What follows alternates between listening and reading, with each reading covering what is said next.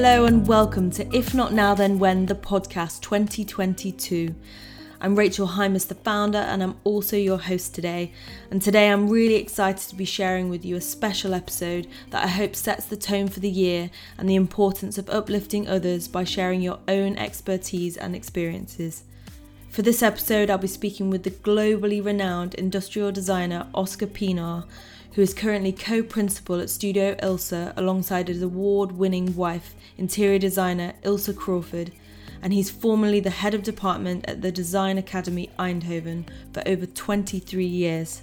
Also, as a designer, you must be curious. And also, one other thing I could say is that I think we must learn our history also, take a look at the history, because otherwise we may tend to repeat it. Yeah. And if you're gonna, it's not in Roman necessarily you repeat it, but if you repeat it, at least you should understand why you're repeating it. Oscar has a huge respect for the human experience, and this episode covers the concept of mentoring and giving back to a younger generation. It also celebrates the idea of a non-linear career path, which I understand very well, and taking calculated risks. We discuss Oscar's incredible career to date, and we have a few laughs along the way. So put the kettle on, get a biscuit out, or maybe 5, and enjoy the first episode of 2022.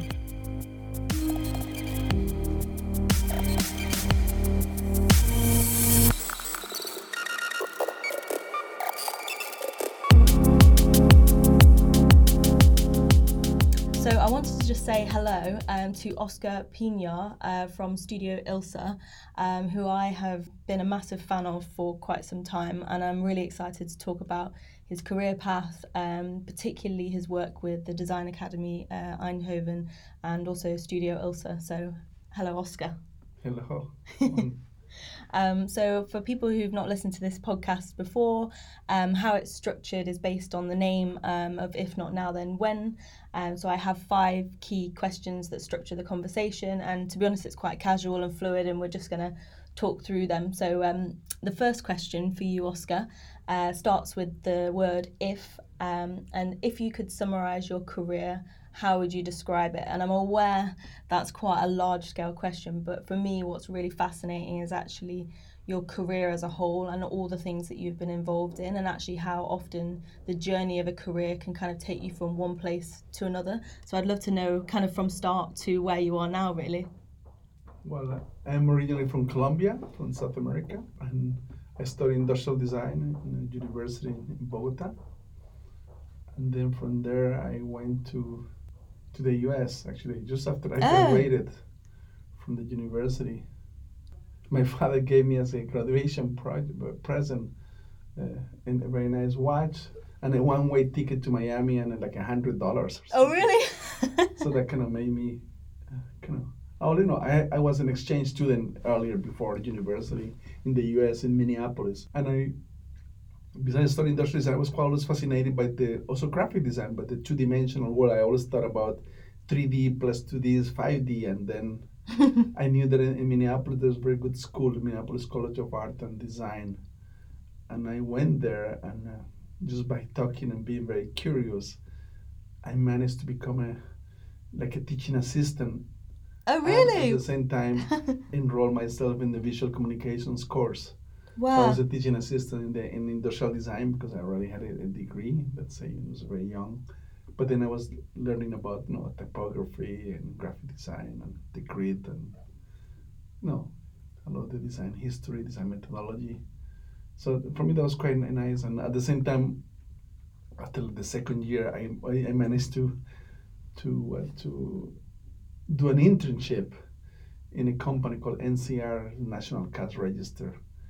As an industrial designer. So I was kind of working for 2 days and 3 days, managing 30 hours, and then going to the school and also being a teaching assistant. Oh, wow.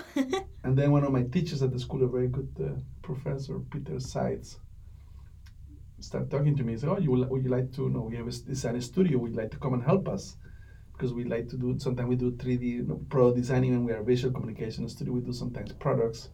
And so I came, so actually, to make the story short, they offered me to get me a green card.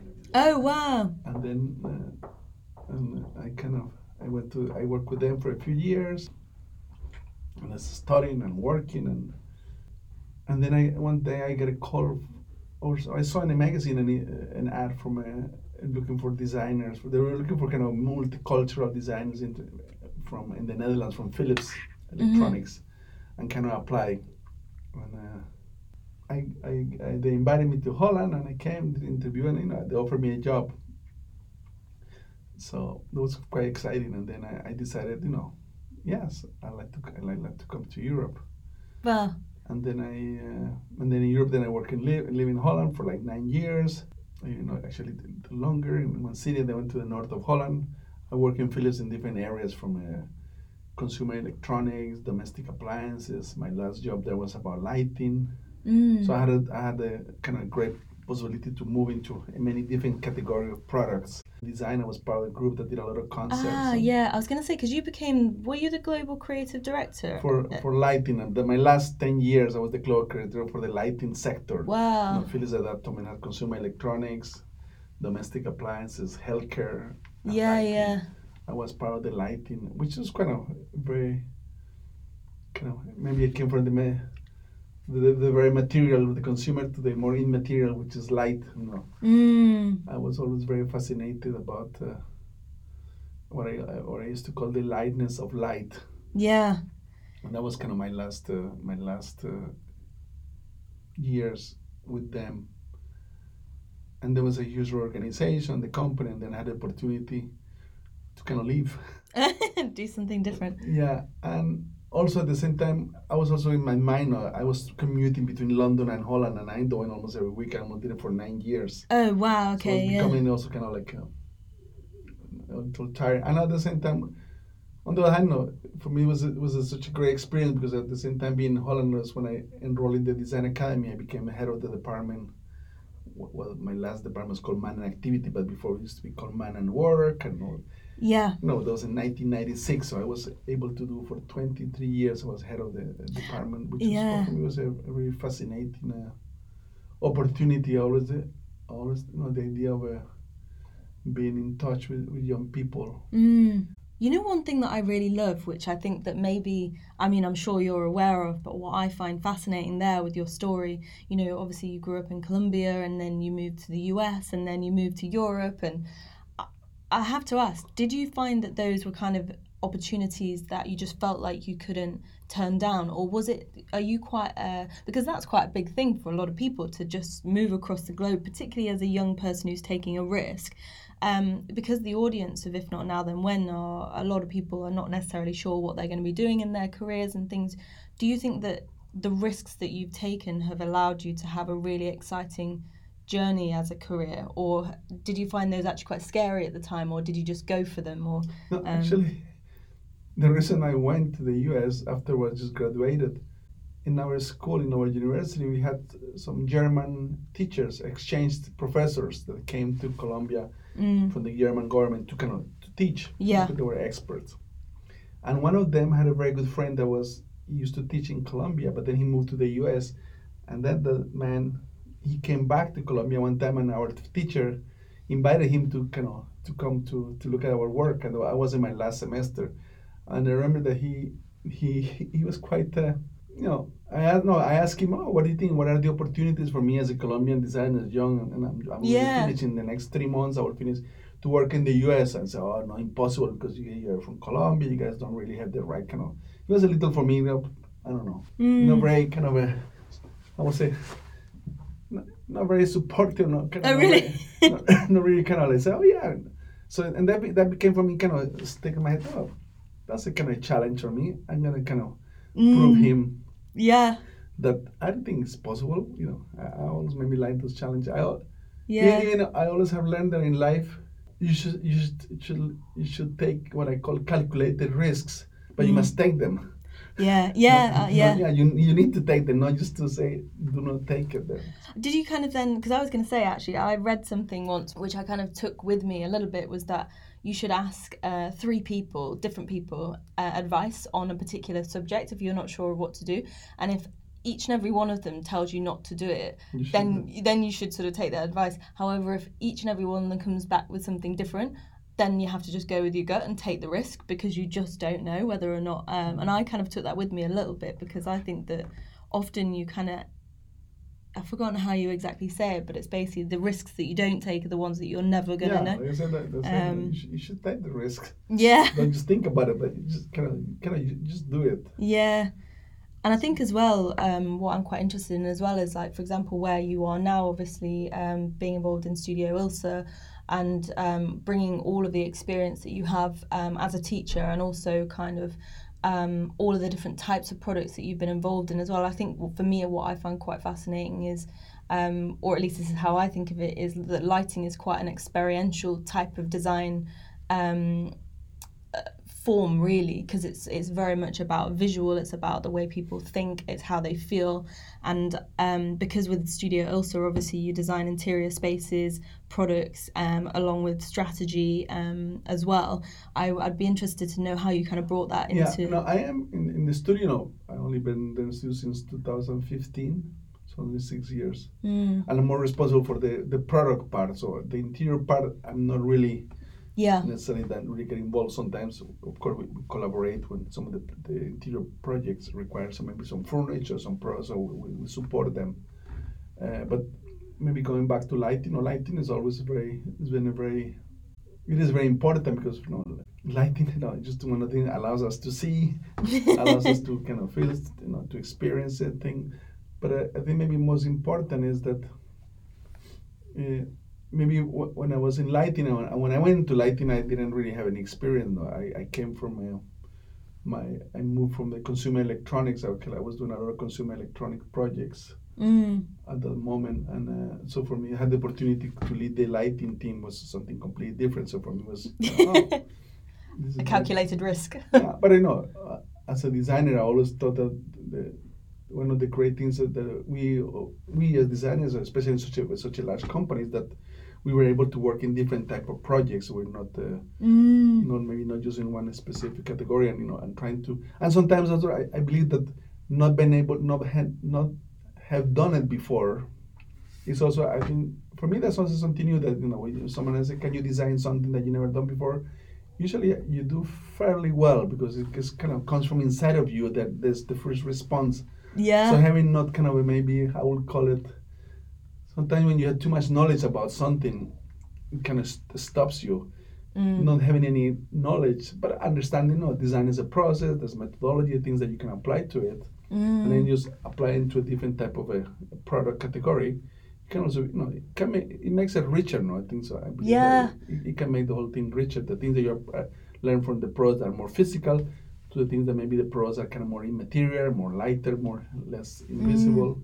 You know what, that leads me on to the next question, because not your finest hour, what challenges have you faced along the way? And I think that for me, the whole kind of concept of that, like taking a risk or testing something that you've never done before, and I think I'd love to kind of know a little bit about maybe how you've taught students, because obviously you've been involved with Design Academy Eindhoven for 23 years, and I would love to know a bit about the actual projects that you were involved in. But I think that the sort of teaching, there was a quote that I really liked that you'd sort of mentioned to me when we were on the phone, about that you don't teach design, that you learn by doing. And I would really love to know whether or not actually the sort of failures and the things that go wrong, perhaps they're actually things that teach you the most. I think I'm a great believer in that, because I think by doing this much more intense, it's more experiential. You touch things, you feel things, and that's really how you learn, and you can evaluate them, and you can move to the next one.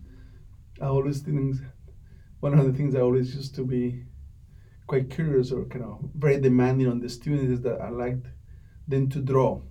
Yeah. I'm a really keen person in the idea of that people must draw, because draw teaches you to become a great observer, and I believe anyone can benefit from being an observer.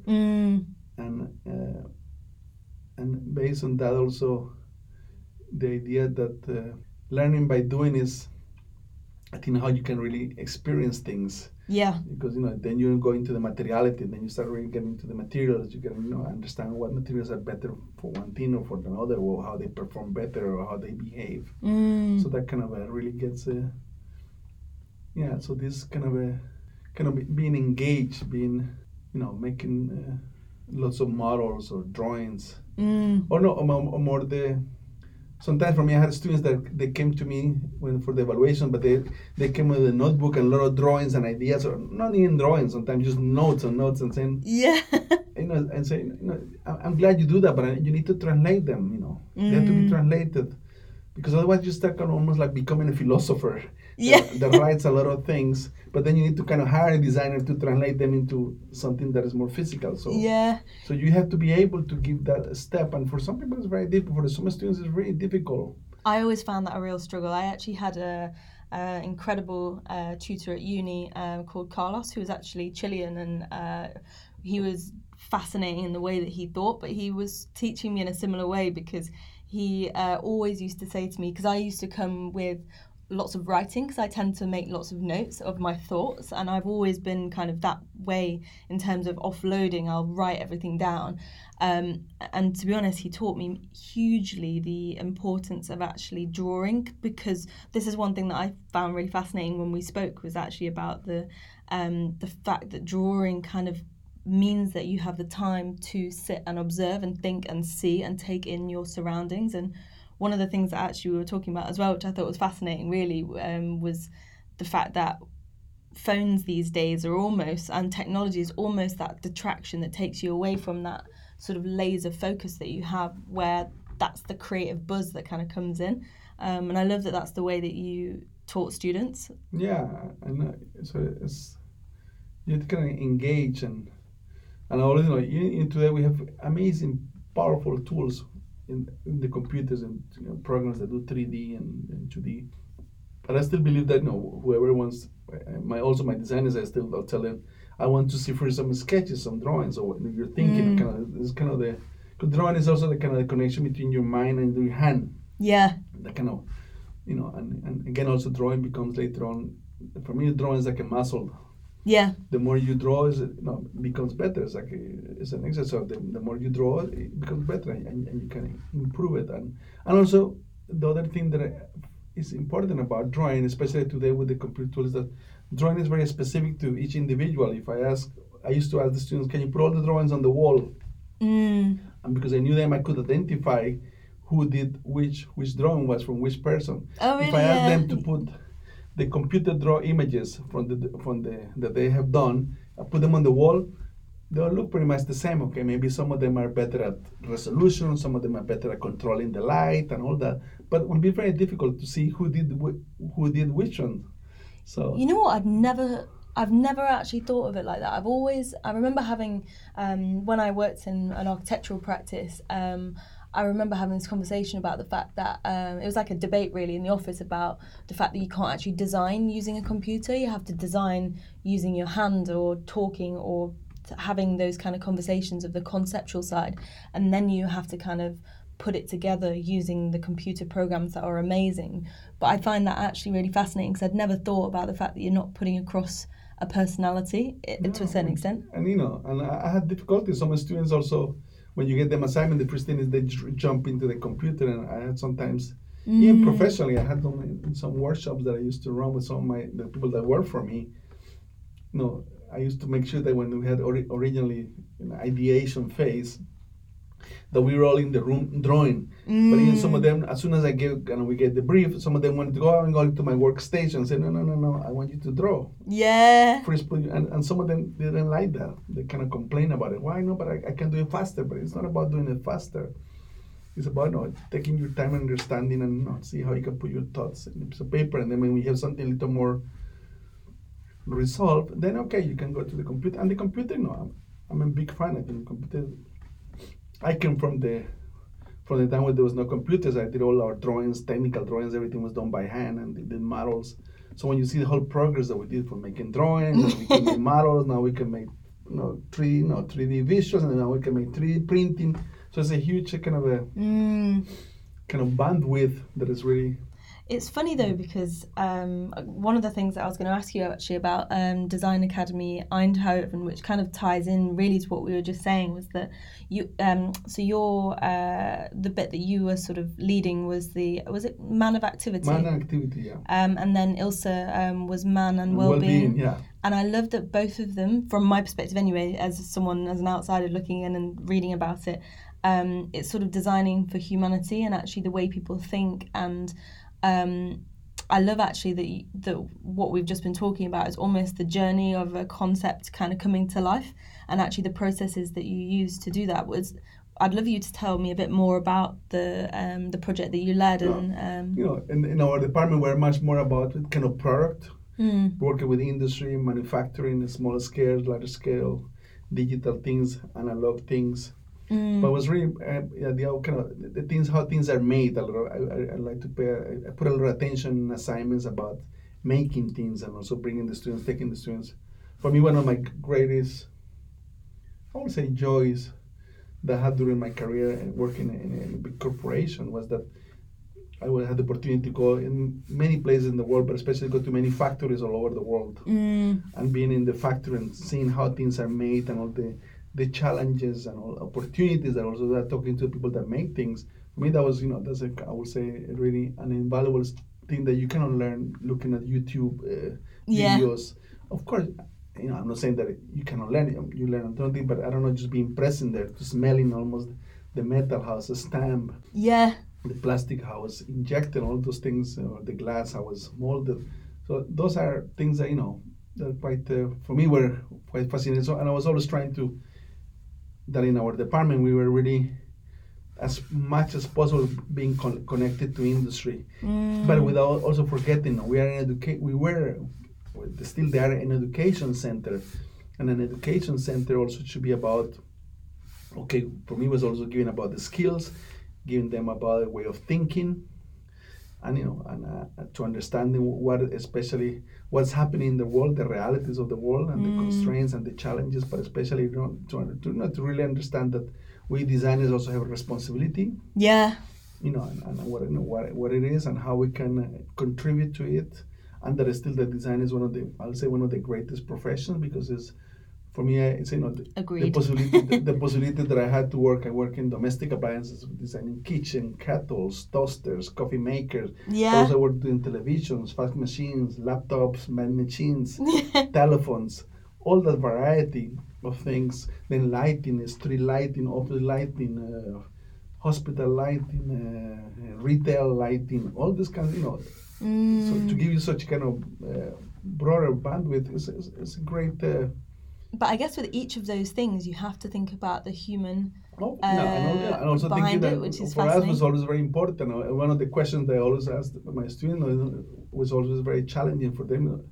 When they start the project, I always used to ask them, who are you designing for? And some of them say, for everyone that's not, you cannot design for everyone. So try to be a little more specific, because by being more specific, because you understand also it makes your job easier as a designer. If it's for children, then try to understand how children see. Look at, I always tell the students, for children, you all guys have to sit down in the floor. Because how children see the world, you are like 6, 7 years old, you are only like 80 centimeters high, and then you see the world like that. So imagine that's how you see the world. So I think that's fascinating as well, because with If Not Now Then When I started, I must say that I was sort of, if someone said, who's it for? And I used to say, it's for everyone. And to be fair, I would love anyone to tune into the podcast or feel like they've learned or gained something, but I definitely feel like the longer I've been involved in kind of developing it, the more I've kind of understood who the audience is, and it's people kind of like myself, I guess, and people who are sort of in their career don't necessarily know what direction they're going to go in. And actually I found that the more niche it's kind of become, the more connection it's had heavily with certain people. So I can imagine when you're actually designing a product or kind of teaching people how to design for a specific use, when you start actually considering exactly who's going to be using that and why, then you really have a proper understanding. That's a really fundamental question. A lot of people forget about it. Who are you designing for? And the other one is, the one that I used to use in my department was imagine what if. What if we don't have gasoline anymore? So what do you do? What do we do as a designer?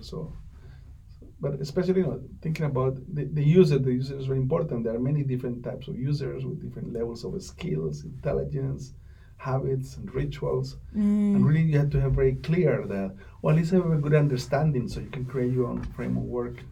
You know what, actually, sort of moving on to the next question, kind of with that, which, because I find fascinating, is that you obviously have been teaching the next generation essentially by being a teacher, and that's something I'm quite excited to be more heavily involved in myself, because I love the idea of working with people who actually think differently and to how I'm thinking. And then actually, because you were actively working at the same time, particularly on various different types of products and projects and things like that, I would love to ask you this next question, which is, now that you've got to this point, what's the most notable positive moment? And would you say, not to put words into your mouth, but the fact that actually you had those two linear streams side by side, because I can imagine that one kind of influenced the other, or whether there's a particular project that you kind of have in mind that maybe you worked on? For me, I think that was probably one of the greatest privileges I had. There was a big possibility that I was working in a multinational company. Yeah. That we had our design department was around 400 people. My area, we were one of the smallest design teams, were around 18, 20. But in Holland, but also we had in many other places in the world, in Asia and also in the US. But for me, the privilege of being able to kind of to do what I call, I remember I used to have a lecture called Doing and Thinking. For me, the doing was kind of being part of this corporation, this working, the professional life, to being always being challenged from the business side, from the marketing, from the technological point of view, and I'll call it the thinking. Well, more the idea of the being with the young people in the school. And for me, that was a repeat privilege to be able to kind of being engaged with these young people, because they would kind of, I was also learning from them, and also being in touch with the young, that they have very different questions, there are different ways to see life and to engage and to see the world. So for me, that was really kind of one of the quotes, by the way, tough also. That I was going to say that I really loved that you have said to me when we were on the phone was, design is a serious play discipline. And for me, the kind of answer to this question is almost actually that you kind of got to be involved in this young, playful environment of people who are thinking in quite an open and free way, because essentially they don't have the budget constraints or things like that which you have in the real world, but then actually you've got the sort of serious side through the companies that you're working with, which are obviously international. And it was part, like I said, in the academia, even I wanted to make students aware that that in the real world there's a lot of I call it challenges, not restrictions. There are challenges about how things are made, how things must they cost, how much can companies spend on making some things, and how are they going to distribute, who's going to sell them, what happened they broke, and the broke, who collects them, but trying to be aware of those things, but at the same time also, the academia is also where you are free, Yeah, so the idea is something also I remember. For me also was important. I always use the example of the students. I want you to kind of to bring, when you are here, how can I elevate you a little more? How can that will be I will be happy. That was my job, and today I'm very happy when I hear some of my students have become extremely well-known designers around the world. Like today we have there's a lady called Samit Marcellis, Martin Baz, David Hackens. Yeah. For me, it's really nice to hear that I was part a little of that. I'm sure you influenced their career a lot more than maybe you're allowing. We did the con actually. They said that I graduated around 600 students in my whole life. Oh. More or less. You know what, as well as I mean, this is why for me I'm quite excited about kind of being involved with young creatives, because each and every one of those students and people and now professionals will remember their time when they studied and learnt from yourself. And I'm not just saying it as well, like 600 students to kind of, you have been part of their career journey is actually incredible, and I think that especially especially when some of them you had to kind of grade them. Even in Holland, it's very interesting because in the undergraduate, in the first only we give grades in the exam. In the other 3.5 years is only, which is I think it's a very interesting system. It's called about is pass or no pass. Oh really? Okay, yeah. So when you come, in a semester we used to do 3 projects roughly. And then you evaluate the projects and you say, look, I believe that you pass, or I believe that. And I was as head of department. I gave lectures here and there and workshops, but I didn't really do the every day. I was living in London. I was working also, so I had teachers that I had like 4 or 5 teachers in my department that give the every week, the 4 hours, either Mondays or Tuesdays, the lessons. So I will be always part of my job as the head of the department was be kind of the vision and direction of the department, but also participating in all the evaluations, trying to understand what is the position of the department, the level, the assignments, the type of assignment that should be done, and should be given to the students. So I was really always, at the end, I was really the one that had the last word to say if someone passes or not pass. And sometimes we had big, I didn't realize that it was so set like that. Big discussions with some of the teachers. Some teachers will say, 2 teachers will say, no, this guy passed, or the one say, no, he hasn't passed, and then at the end it will come to me, and just by looking at the work and one of the things that I learned, and I could happily share, is that usually when we had evaluations, students have a table and they will put the work, the most representative work on top of the table, and we always recommend them that the other work under the table, that shows the whole process and all that. And one of the things that I learned, and I could say it never failed, my 23 years that I did that, when I will walk into, and sometimes we did evaluations when the students were not in there.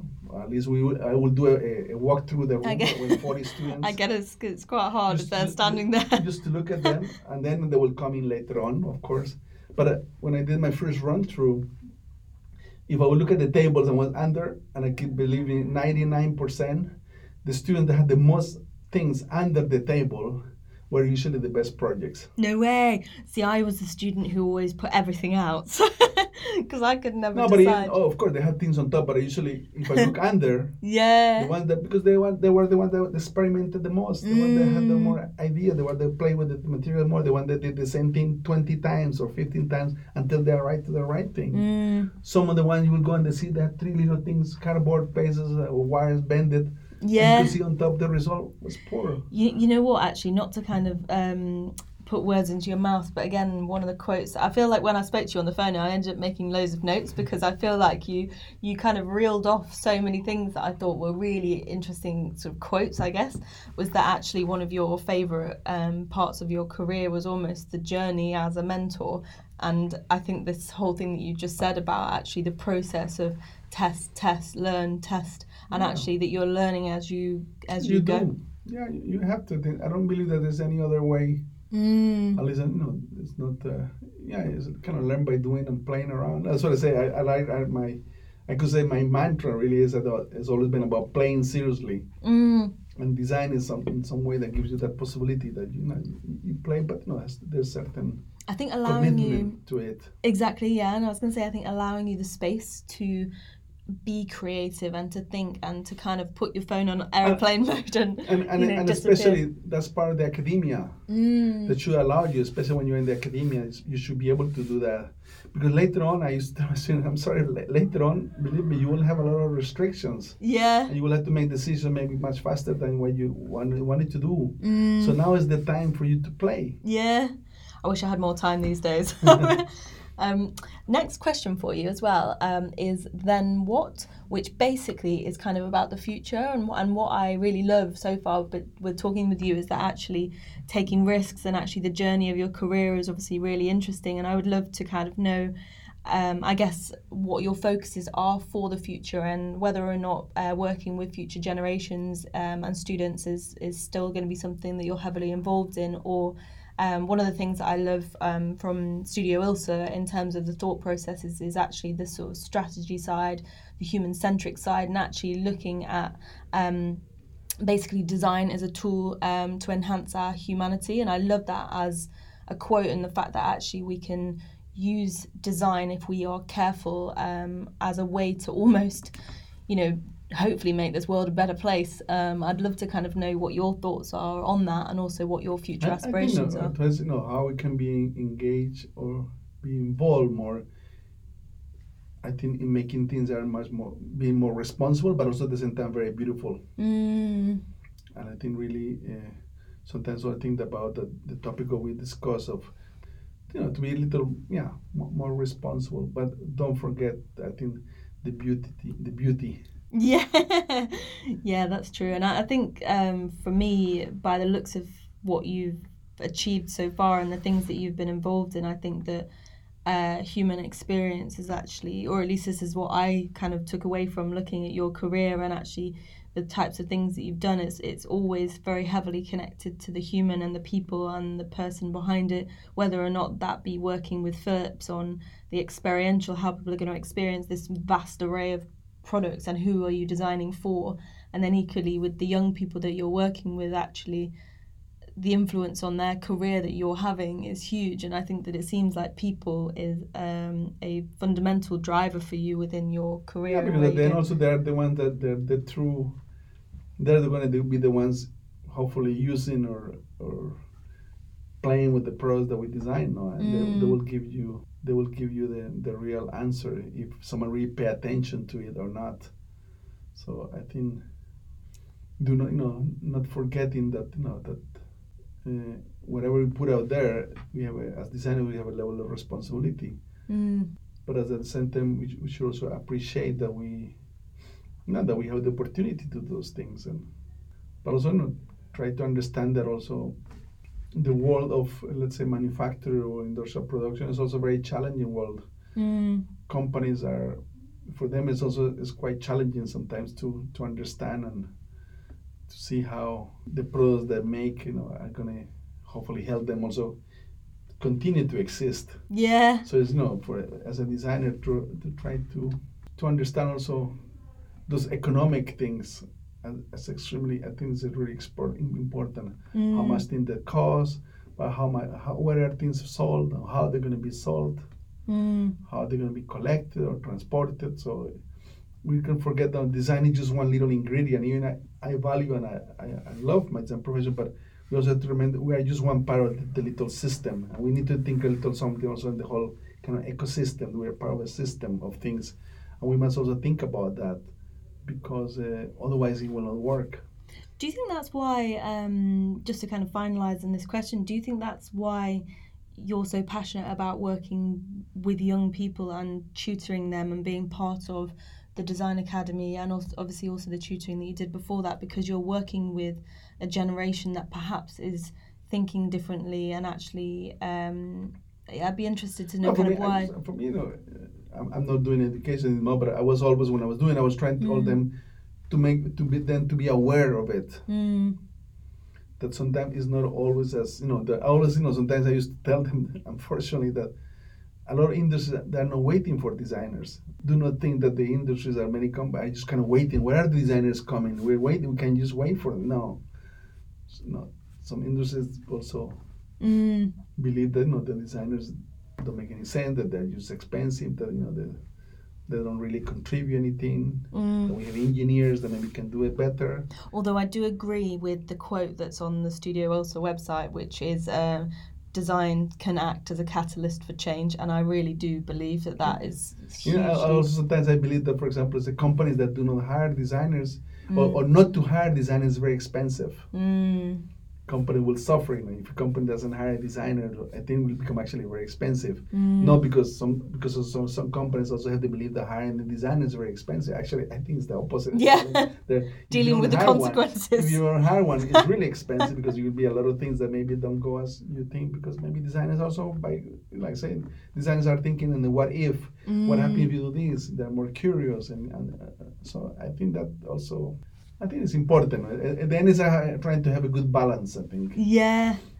Oh, I feel like I'm really sad that it's the last question. But my last question for you is, when you look back, or even looking forward, really, to be honest, what is the best piece of advice that you've received or would give to somebody else? And I feel like I'm quite excited for this one, because I feel like our phone conversation and conversations before this, I ended up with like a ream of notes of quotes. So I'd love to know kind of... I've been very lucky to have many, many great friends, advisors, mentors, people that I look. But I think the word mentor is mentor. I will say one of the advices. I will say maybe 3 things. If I like always 3 things. One is the idea that I learned something told me about the idea of plan slow, act fast. Okay. Yeah. And I remember trying to do that. It's sometimes not very easy. Another one is the idea of, I think we should try to have a mentor or a hero. I think I would really advise and recommend people to have that. You know, one thing that I can't remember where I even saw it, but someone said to me that their sort of the person that they were like looking like their hero basically was who they saw themselves as in 10 years time, and almost like if you imagine it enough and kind of write down your affirmations and where you sort of see yourself going, not that that's kind of what I have in my mind, but I kind of live by the if not now then when mantra, and actually take risks, have a hero. And I think that what you've said there, and this is why I think it's hugely important, the work that you've done, particularly with all the universities and the young people, because I know how important it is to have a mentor. And I guess for me, even with these podcasts, I mean, personally, I've gained a huge amount by speaking with really experienced people within the industry. And I feel like I've come away with so many life mantras to live by. And I think I also continue draw. I think draw is good for you. You know what, actually, I'm going home, so I'm from Nottinghamshire originally, and I'm going up north at the weekend, and I've already decided I'm going to collect my sketchbook and pencils, because I haven't done any sketching for so long. Now that you mentioned that, also I think it's good that you have to have a sketchbook. I have, I have my, when I was at Philips, we had always these books. I have my whole kind of, I don't know how you call it, my notebooks, and I still have today. I have all since 1996 until have today. You actually? I have all my sketchbooks, and I think that's really important. I will advise all the designers should have the sketchbooks to take notes, make your notes. No, but especially also because it's good to draw. Because also, I would say draw is one of the skills that it really belongs to a designer. Of course, also artists also can draw, but. And I'm always fascinated, but when you're in a meeting or something, at least when I was in meetings with some business people, and we start having a discussion about something, and you start drawing, they will say, "Oh, my God, it's amazing." This is something that people find it very magic. And remember, not everyone can do it. So it's a skill that designers can have, but it's extremely powerful. It is a little magic, and some people are better drawers than others. But at the end also. Of course, it's great if you can really. Some people are great drawers and great visualizers. They can do amazing things, but sometimes it's not the most important. It's not necessarily maybe the most important, but the important is that you try to be able to communicate your idea and they understand, and can later on comes another part of the process where you can refine it and maybe you can make the drawing better. You have more time or something. You know what I think is fascinating about drawing, or at least I think anyway, is that there's obviously so many languages across the world, there's so many sort of different ways of thinking, but somehow if you sketch something and I do and we don't speak the same language, somehow it's a way of communicating that people can kind of understand. And if you're talking about a space and you say, oh, the door's over there, something, you're trying to explain it, you can't articulate it in the same way unless you actually get a paper and pen and show the concepts, thoughts and ideas. In the business world, there's not. A lot of the business people sometimes they cannot draw, so they find that very magic and very wow, there's some billions. And they even say, "Oh my God, you're an artist." No one's ever said that to me. No, but it's amazing people. How. So I think for me those three things are quite important. The idea of plan slow and act fast. The idea of having a mentor, a hero. The idea of drawing, but also at the end, also as a designer, you must be curious. And also. One other thing I could say is that I think we must learn our history also. Take a look at the history, because otherwise we may tend to repeat it.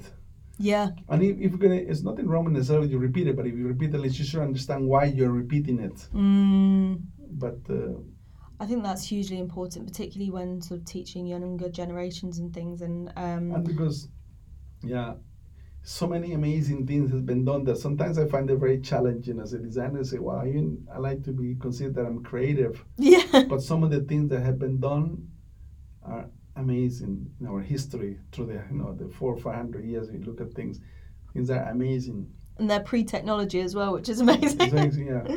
I saw there's an example in the V&A. We went one time. There's a tea kettle, this beautiful kind of white tea kettle. And I look at the date. It looks like wow, some more 1600s, and it looks like it was kind of like almost Bauhaus type of thing. It was done 500 years ago. Today, I know at that time they didn't have CAD, nothing. Someone made, so there's so many things. So in that sense, I always say that maybe today, sometimes I say that maybe today really is not about inventing. I think for me, in some way, I could say, maybe I'm wrong, but for me, almost everything has been invented already. I think that one of our role as a designers for me is also kind of making new connections. I think for me, that's more connecting maybe something old with something new and trying to give something, a new meaning to it. So I believe, maybe I'm wrong, but No. That is about, our role is more about making new connections. And even today, even another role that designers can have is more about what I call facilitators, especially, for example, when you go to, if I had the opportunity to go to, for example, to South America, when you go to craft people that do crafts and handicrafts and crafts, I think it's not that you want to design there. I think for me, our role as a designer in that case is more to facilitate them, to tell them, look, we should take a look at this and all that, but let them do their thing, because that's part of how they do it. Not trying to kind of impose you where, you should make a run, you should do that. It's more facilitate the process, and that's also a very important role to it. I think like a teacher in some way. I was going to say that. I think to kind of summarize the conversation, and I honestly feel like I could have spoken forever more, but I just think that actually what I'm going to take away from this, and I guess what I would teach the people who are kind of listening into this podcast, is that actually I think staying curious is hugely important, and actually not being if everything has already been created, there's no reason why you can't stay curious and keep learning. And actually the journey, as much as it sounds quite cringy, is part of the process. And actually often it's not really where you are now, but it's kind of where you're going that's the most exciting part. So I just wanted to say a massive thank you to Oscar for being part of the If Not Now Then When podcast. Thank you. Oh, pleasure.